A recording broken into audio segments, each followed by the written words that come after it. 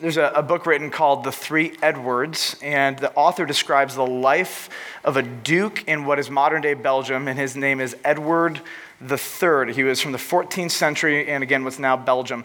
Edward III was grossly overweight. In fact, he had a nickname in Latin, was Crassus, which basically meant fat. So everybody called him Fat Edward. True story. So there was a violent quarrel between Reginald, it was Reginald. His brother was Edward. I lied to you, Village Church. So there's Crassus, fat Crassus was Reginald III. His brother was Edward, and they had a violent quarrel.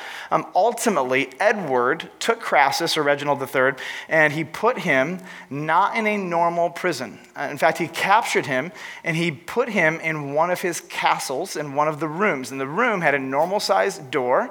The room had normal-sized windows. And what he did is he told him, you can leave whenever you want.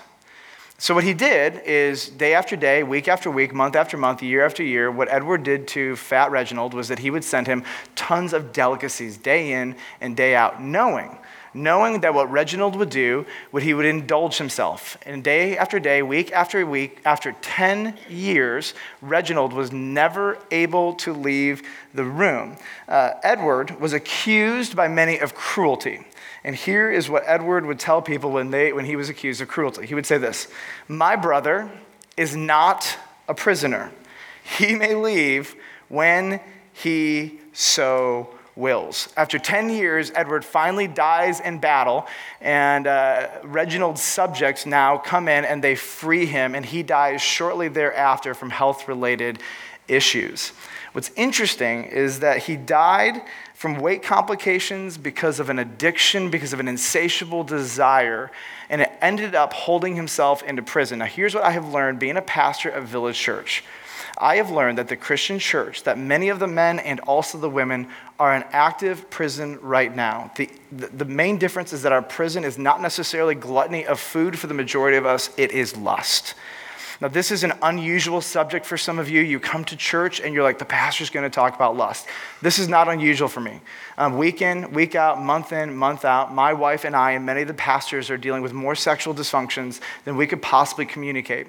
And it starts in the heart and it works itself out into everyday lives. And this is a significant and life-altering reality, and it's not just the person sitting next to you, it's all over the place. And it's not just men, it is women. And our heart is broken over the sexual brokenness and dysfunction that begins first and foremost, not with what has been done to you, but what is already in our hearts. So open up your Bibles with me. Matthew chapter 5. We're going to be in verse 27. We're in a series on the Sermon on the Mount.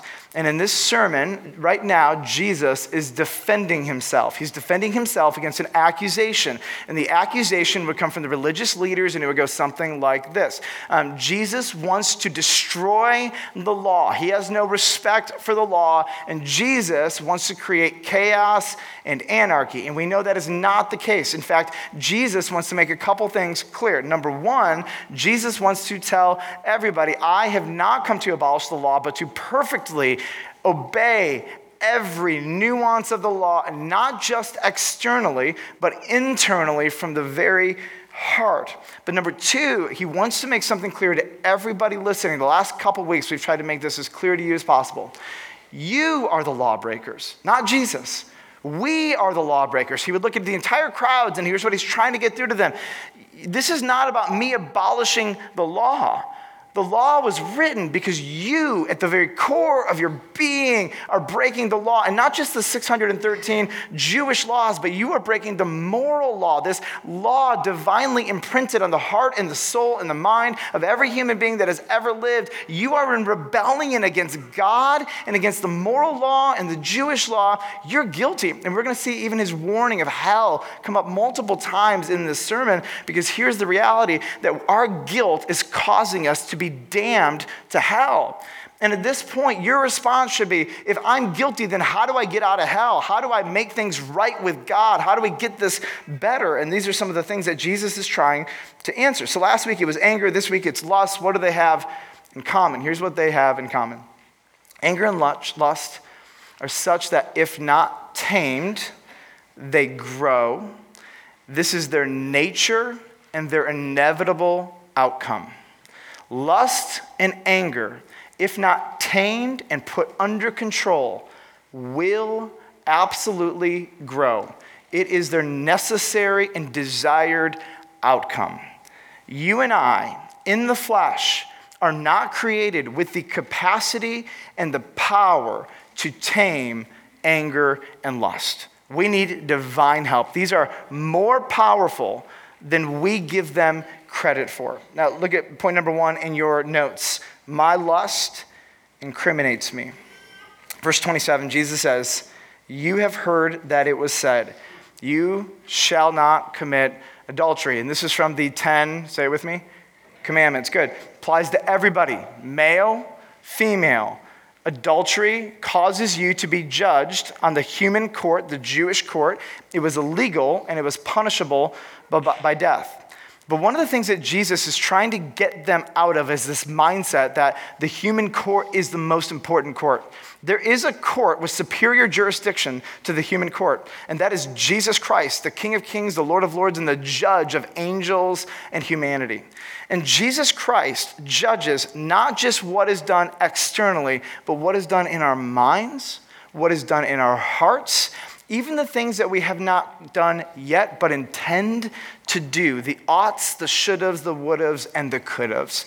Like, this is a level of judgment that the majority of the people are not paying attention to, and they believe somehow that if I don't do the deed, that I am somehow innocent. And Jesus is like, you're missing a major point. Yes, Jewish courts cannot prosecute intention, but God can, because God knows with certainty not what is just on the outside, but what is in the head and in the heart.